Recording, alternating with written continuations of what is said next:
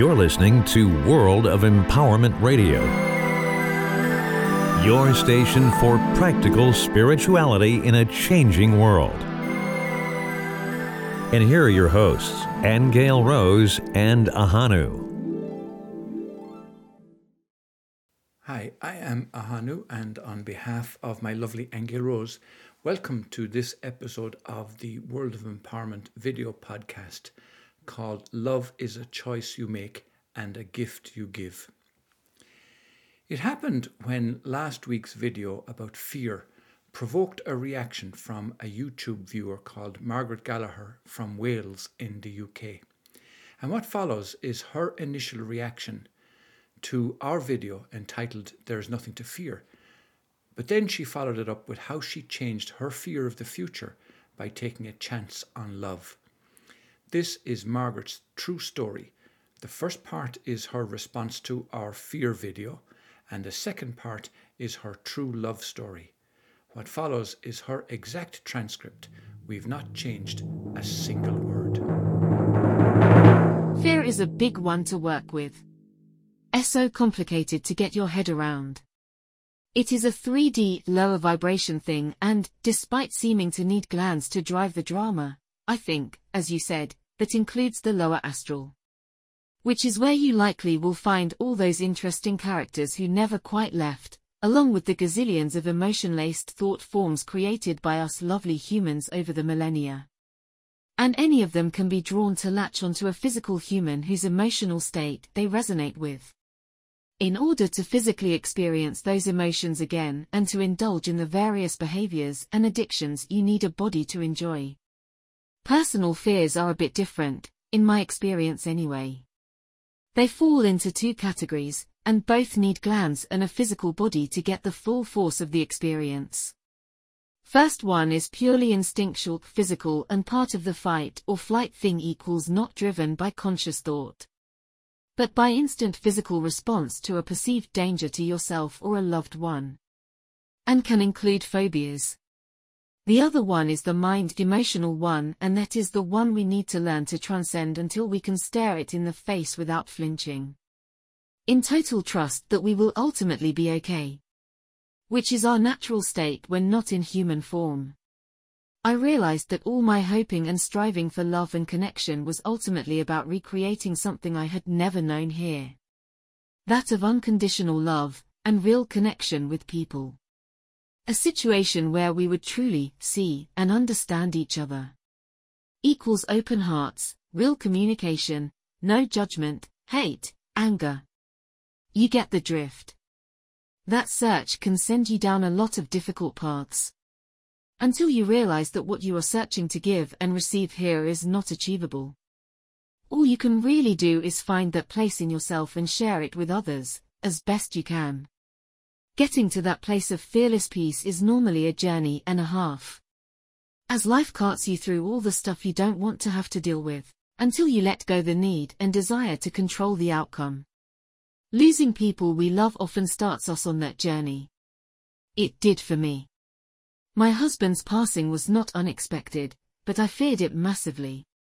And, when it happened, it was eviscerating, and the most devastating loss I have experienced. After going through that, nothing else held the same level of heart-stopping fear. Because nothing else could ever cause me that much pain. That was, however, only step one. The journey went through healing all the emotions of abandonment and other old emotional wounds that fed into the fears. And then the personal and financial security issues. Even a stint of homelessness in my late 50s. Struggling to find work at that age and somewhere I could afford to live, and almost no money coming in. And the more I panicked, the worse it got. Until I stopped myself and realized there was literally nothing I could physically do, except what was in front of me to be done, each day. And worry was only going to make everything worse, including my health. So, I let go of it all. They used to say, let go and let God. These days, let go and trust. And that is what I had to do, because I had no other choice. You do what you can and trust for the rest, and trust yourself that you will deal with whatever comes. When, if, it comes. Worry and fear act like a magnet, drawing more reasons to worry and be afraid. That quiet confidence is also a magnet, and it draws solutions. I will never forget that time because I literally felt as if I was standing in the middle of the biggest storm life had thrown at me. And I realized I had to stand in that storm, face it calmly and without fear, letting it rage around me, and know that I would still be there after it passed. And I stopped freaking out. Made myself focus on the small things that made me smile, and the small things I could do, and let the rest go. It worked. Still does. Love and fear are the two major emotions here in human life. And I believe we truly have to understand both of them from the inside out. And that is something only life can teach you, if you are open to it. Turns out love is not an exchange between people, or a romantic gesture. It is a gift you give, with no expectation of return or even acknowledgement. And a way of being in the world. Now, after receiving that, she sent the following follow-up, which is the true story of how she met the love of her life and what happened after.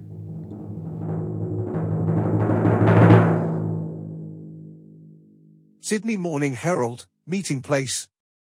Mr. N. I'm looking for a woman.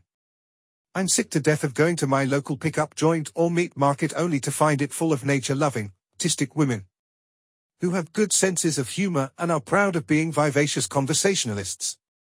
Which of course means they never shut up. Where are all the honest women who are willing to admit they need a man and are willing to put up with one? I'm admittedly an overweight, rather sullen slob who wants a woman who'll listen to me talking about myself. But I'm honest. What you see is what you get, and I'm willing to pay for it with the house and kids routine. So, girls, if you think you fit the bill, I'll foot it. I was 39 and still single. No longer a blushing virgin, I had a grown-up daughter, but had never found the right man to settle down with.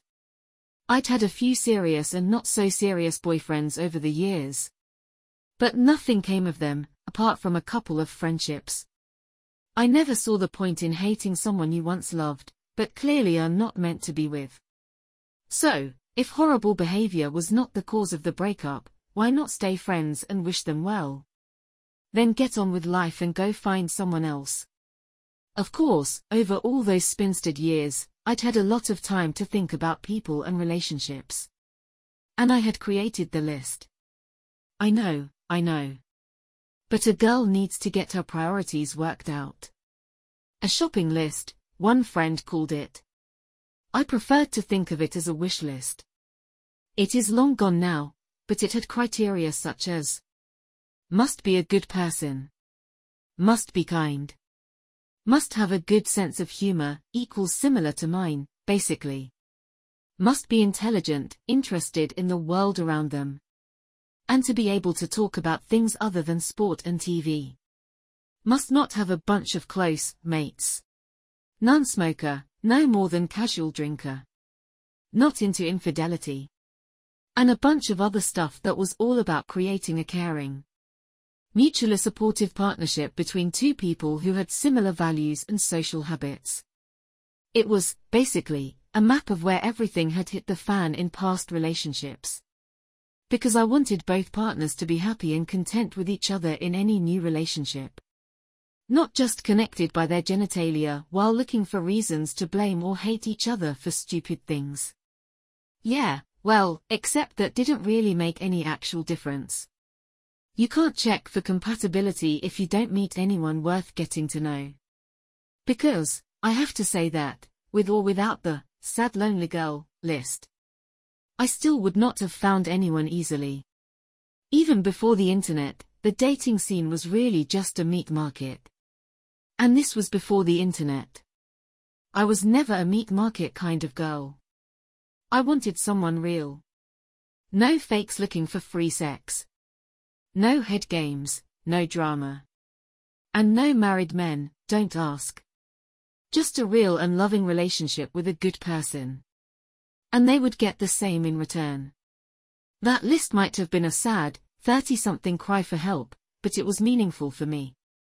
Having had two parents who loved and respected each other gave me high aspirations. I wanted the same. How hard could it be to find? Turns out, nigh on impossible. All the good ones were married, it seemed. As were some of the very naughty ones, as well. After all that, here I was at 39, still flying solo. So, I made up my mind to give up the hunt. And it had been a hunt if I am being honest. Back then, finding true love was the big thing. But now I completely stopped looking. I was done with it. I would remain single and focus on other things. I had my cats, all 5 of them, my own home and a worthwhile job. And I was getting on with my life. At least my cats loved me. So, a few months later, here I was at work. Looking at the Wednesday edition of the Sydney Morning Herald during my lunch break. It was Job Adverts Day. And also the day of their Lonely Hearts column, for its romance-hunting readers. I was looking for possible jobs for my clients. Since I was a rehabilitation counselor and, just for fun, I always looked at the Lonely Hearts column after the job adverts. Knowing it was a waste of time, because the letters were always dire. But it was good for a laugh. The only really good letters were the ones written by single women. The rest were sleazy letters that appeared to have been written by married blokes looking for a Friday special before they went home to the wife. All full of "I love walks on the beach" and "I dream of intimate dinners and drinking red wine by a blazing fire." Blah blah blah, you know the kind of thing. Some barely stopped short of "Your dad should own a brewery and you must have at least a 38DD chest." They were so obvious and so creepy. Unless, of course, you were also looking for a Friday special. And especially if you had a 38DD chest. Which I was not and did not. And then I read that one, up the top there. I am not kidding, I cried with laughter when I read it. It was so totally out of kilter with all the others, you could not help but be grossed out, or laugh. Either he was truly a complete Neanderthal, or he had a great sense of humor. My kind of sense of humor. I had to write back just to return the laugh. But expected no response, as my reply was short, snarky, and just as Neanderthal as the original. Then I forgot about it. 2 weeks later the phone rings. 8 p.m. in the evening. There's this man on the other end, apologizing. Took me a minute or two to work out what he was going on about. Turns out it was Mr. Neanderthal. It seems that a divorced lady he worked with searched those Lonely Hearts letters every week, in a futile search for romance. And he thought it was hilarious. Because the letters were dreadful. And she took them so seriously. So, he wrote an even more dreadful Mickey-take letter to the paper. The original he sent to them was very Neanderthal, and very sexually inappropriate. Sadly, it is long gone. He thought the editor would laugh at it and throw it out. Instead, they cleaned it up and printed what was left. He got 19 earnest replies, and 1 silly one. Mine. And so, he was working his way through the list, phoning each woman to apologize. Because he was actually not looking for a relationship at all, and he felt rather guilty at getting all our hopes up. Bless him. I laughed and commiserated. We talked for over 2 hours. We laughed a lot. It was a couple of weeks before my 40th birthday party, come dressed as a 4-year-old, play kids party games, it was a hoot. I said I'd like to invite him to come along, just as a friend, but first needed to make sure he wasn't an axe murderer. He thought that was funny, and fair enough, too. He could have been for all I knew. So, we agreed to meet for coffee. I don't drink coffee. A few days later we met up after work. I parked my car near the meeting place and saw this big, fluffy bear of a man on the other side of the road, pacing up and down like an expectant father, almost wearing a track in the sidewalk, smoking nervously. It had to be him. It was. When I introduced myself, He handed me a stamped, self-addressed envelope and a card, which was blank inside. It was for me to send him, afterwards, to tell him to get lost. To save us both the embarrassment of a face-to-face rejection. Because that's what he expected. No wonder he wasn't looking for a relationship. We talked for hours. Life stories, funny stories, things we cared about, people we cared about, aspirations. Anything and everything. We were kicked out of 2 coffee shops as each one closed for the night. Then we sat in the car and talked for a couple more hours, neither wanting to break the spell and head home.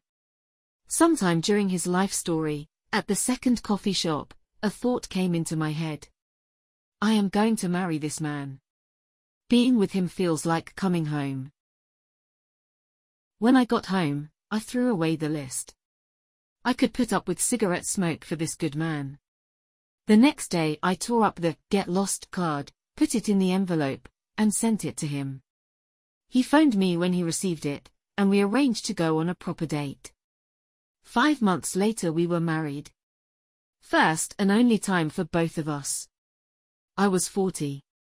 He was 39. We had 7 wild years together. Moved across the world, explored our new home country and a few more besides. And even adopted another cat. And we found out the strength of our love through sickness and health. Before a massive heart attack took him home, leaving me behind. He was worth the wait, the unexpected adventures. And even the long years since he passed. Love, real love, is not about sex. And it's not about romance either, although both are pretty great. Love is a choice you make, and a gift you give, and a way of being in the world. He taught me that. He was the love of my life. And I was his. We hope you enjoyed that. We so appreciate Margaret taking the time to share her wonderful experience with us. Remember, Angel Rose and I are publishers, and we would be only too pleased to publish your stories too. If you have a book in you, we'll help you get it onto paper. Then we'll help you publish it. We'll distribute it to nearly 40,000 book retailers and libraries all over the world.